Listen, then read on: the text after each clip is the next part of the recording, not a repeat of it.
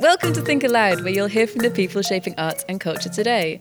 I'm Harriet Fitch-Little, and I'm appearing in an unscheduled fashion in your download feed to bring you this Christmas special. One of the things that we have enjoyed the most over the past 6 months of recording Think Aloud has been these burning questions that we've had in quite a few episodes where we get an expert in to answer a question that you've probably always wanted to know the answer to, never really thought to ask. Some of my favourite questions have included the time that we had Ted Hodgkinson from our very own Books podcast on talking about how to judge a book prize. And we also had Jess Tom talking about how we should talk about disability. It's been a huge range of things. The answers are always really interesting. Back in November, we had our comedy episode. We spoke to Dave Gorman, and the burning question was recorded by Holly Walsh, who spoke about what to do when nobody laughs.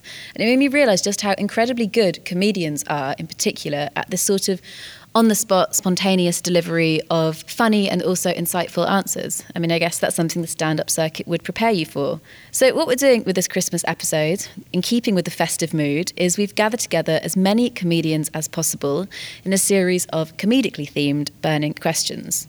Now, they say that if a joke's funny, it doesn't need explaining, so try not to think of us as us explaining the joke exactly, rather the joker.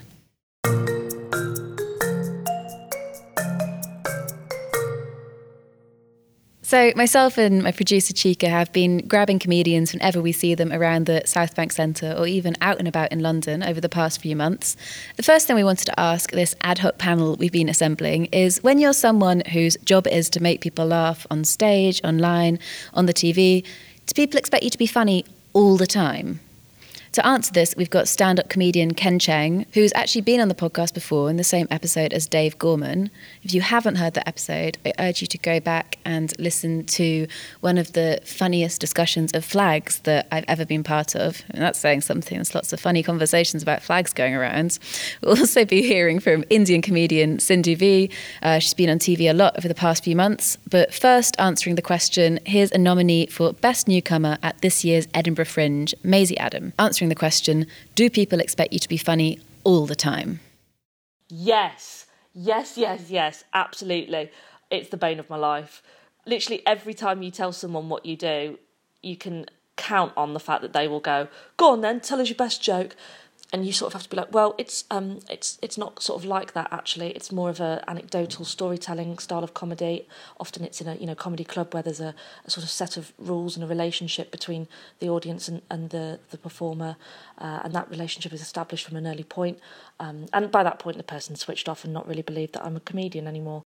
Generally, people do expect you to be funny when you say you're a comedian, which can be a lot of pressure, given that I spend a lot of time preparing my comedy, writing it, and I'm just not that funny in real life. It's harder. Maybe if I go away and prepare for it, I just need a script in front of me. I think it also makes it harder to be serious about stuff. You can't have serious conversations. People are waiting for the punchline. You can't be earnest. That's always a curse. Well, I wouldn't say all the time, but there is a certain kind of person that will see me and say, oh, come on over here, tell us a joke. And they're typically the kind of people I can only say I knew in the past. I edit those people out fairly rapidly. For example, one of the people who said that to me the other day is a chartered accountant.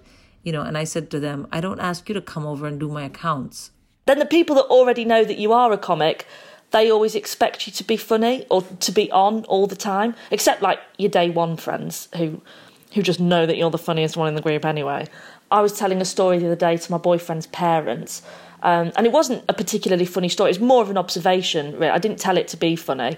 But about halfway through, I thought to myself, oh God, are they expecting this to be a funny routine? And are they just waiting for a big punchline? Because I do not have one. They're going to be very disappointed. And that's just me putting that pressure on myself. They probably weren't thinking that at all. But it is definitely something that you sense. I went to my friend's birthday last weekend and she was introducing me to all her pals and vice versa. And it was, she was going, oh, Maisie, this is Dave. Dave's a policeman. This is Lucy. She works in HR. And then, to her mates, she would say, oh, this is Maisie. She's a comedian. And you can see them looking at me to be like, right, well, you're going to be providing the laughs all night then. I mean, obviously I did. So that was Maisie Adam finishing up there about, how hard it is for a comedian to have an off day. Obviously, as a podcast host, I can sympathise with that. Everywhere I go, people ask me to host their podcasts. Moving on to our next burning question, Dave Gorman, also a previous guest on Think Aloud, gave us an answer to the following. How does a comedian deal with nerves? I think you have to con yourself. I've got a friend who gets very nervous if a reviewer is coming in, and as a consequence, their reviews are never as good as they should be, because when they don't know a review is coming in, they're better. Why would you let the fact that a review is coming in make your show worse? What a ridiculous thing to do. Tell yourself it's not important. It's not important. Doing this job is really fun. If you don't find this job fun, don't do it. If you know it's fun, and you've done it 100 times before, and you should have by now, you're a professional comedian for crying out loud, then just remind yourself that it's a fun thing to do. Why would you make yourself nervous about a thing that you enjoy doing every night? A friend of mine throws up every night before he goes on stage, then goes on stage and goes, wow, this is fun. Surely he's learnt by now that is the order in which things happen, that he always enjoys it. Just tell yourself that's how it is and go ahead and enjoy it. And also, it doesn't matter. I can really imagine Dave Gorman being my dad when he gives that sort of a pep talk. Now we're moving back to Maisie and Sindhu, who explained what they do when nobody laughs at a joke. This is the question that we first put to Holly Walsh that started us off on the idea of making this our Christmas special. What happens if people don't laugh? Yeah, my biggest fear. But quite simply, make a joke of it. That's the answer. Make a joke of it. Like, don't plough on with the material regardless of how the room feels. Like, you have to acknowledge that your joke hasn't landed and make that funny. Don't just move on to the next bit. Like, make a little, even just a little dig at yourself of how cocky you were to think that would land and it hasn't. If I'm telling jokes and people don't laugh, I first panic completely. Then I silently think of jokes that I think will work. I try and put those out. If those don't work, I panic some more. I then often just stop and turn it into a Q&A, like, why don't you think I'm funny? Can you give me some tips? And if that also doesn't elicit any kind of positive response, I just tend to power through, say goodnight, and go home, feel terrible. And then I get up again the next day, do it again. So two comedians there explaining why, I mean, you get the impression that being a comedian, you must feel most nights what most of us feel when we have those dreams where we've walked to school and we realise, like, you know, we haven't put our trousers on. Next up, we pin down Glenn Moore, a stand-up who features on TV programmes such as Mock the Week, but who's also equally well known in our circle, at least, for his Twitter feed, which never fails to make you laugh. He told us how to make something not funny, funny. How you make something not funny funny is something most comedians sort of go through whenever they're writing anyway, because there are very few things in the world that are objectively funny, and if they are, it's usually something that's particularly slapstick or extreme, or something physical. For the most part, when a comedian does something observational, it usually isn't something that is universally funny. It's just the humour comes from the audience recognising that what the comedian's saying is something that they also do, and it makes them sort of feel a bit weird. In terms of when it comes down to more mundane topics, I think actually the humour comes from the fact that it is unfunny. That's how you make something funny, is because you're talking with great length. If you've got a comedian who's doing a really long routine about banana skins or cliff faces or hat stands, something really innocuous and dull, the very idea that they're using this platform, potentially talking to hundreds or thousands of people about something as dull as that, immediately then becomes funny, because that in itself is sort of slightly incongruous, and the contrast between what you feel they should be talking about on a grand scale and what they actually are talking about is how you make something funny, because that in itself is such a ridiculous idea. And the writer, presenter and comedian Timandra Harkness getting specific with the question and telling us how she makes maths funny. These days I mainly do jokes about mathematics, statistics, sometimes science. People always say, how can that be funny? But I think the answer is anything can be funny if you have an attitude to it. So sometimes something is not inherently obviously funny, but the way you approach it can be funny. I mean, the other thing, obviously, is puns, to be honest. My favourite joke of my own is a joke about statisticians. Why should you never tell a statistician he was average? Because it's mean. And that expects just a tiny bit of knowledge of statistics that statisticians call average mean, just to ruin the joke by explaining it. But often I find that playing around in that area where people know a little bit, but maybe not everything, but they get pleasure in the fact that, oh, actually, it turns out I do know enough about statistics to understand a joke. And then it's also having a bit of fun about the fact that I really am quite interested in maths and statistics. So if you like, you're laughing at me. How do you write a routine about that? Well, I think the answer is you start off with something that you feel there's a joke there, and you play around with it in your mind and you let everything come out. That's the kind of free form, whatever comes up, you make a note of it or a mental note, and then you try and put some structure into it. Because an almost disappointing amount of comedy is about structure, is about the rule of three. It's about once is an event, twice is a pattern, the third time if you disturb the pattern, we're surprised, and surprise is a big part of comedy. Or you build up to something and then when it arrives it has a bigger impact. Or even you drop something in and then much later on you come back to it and the audience goes, oh, we'd forgotten that. Oh, it's so nice to see it again. It's like meeting an old friend.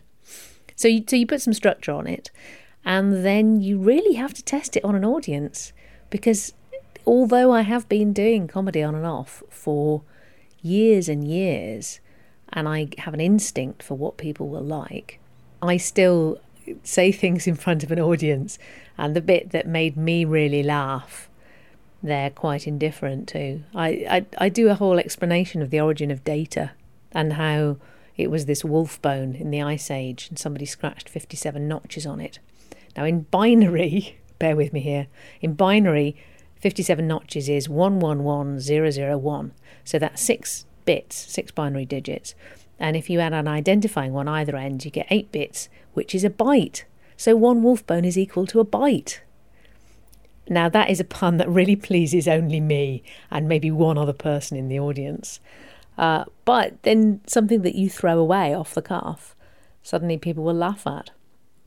So really you have to test it on real people, and you have to be prepared for your favourite jokes to die and fail, and you have to deal with that and acknowledge that the thing that you thought was funny nobody else has enjoyed. Acknowledge that that's in the room and move on.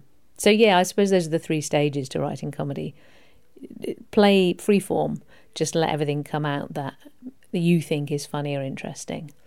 Impose some structure on it, and I suppose that's the editing stage, and then experiment on real live audiences, and be humble and be prepared to adjust it and rewrite. The audience is never wrong, the audience are the ones that are paid to be there. You may think they don't appreciate my brilliance, but that's neither here nor there, really, is it? It's like going on a date and saying, well, they're an idiot because they didn't see how great I was. It just doesn't work that way.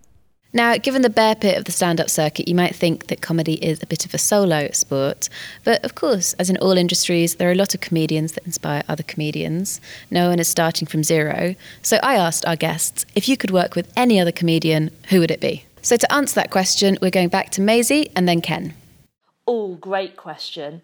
Oh no, I know. Victoria Wood. Just because I loved her sketches, and the characters she wrote were always either like so painfully real or so ridiculously silly. Yet both were always hilarious. Her writing was really special, to be fair. It was really special.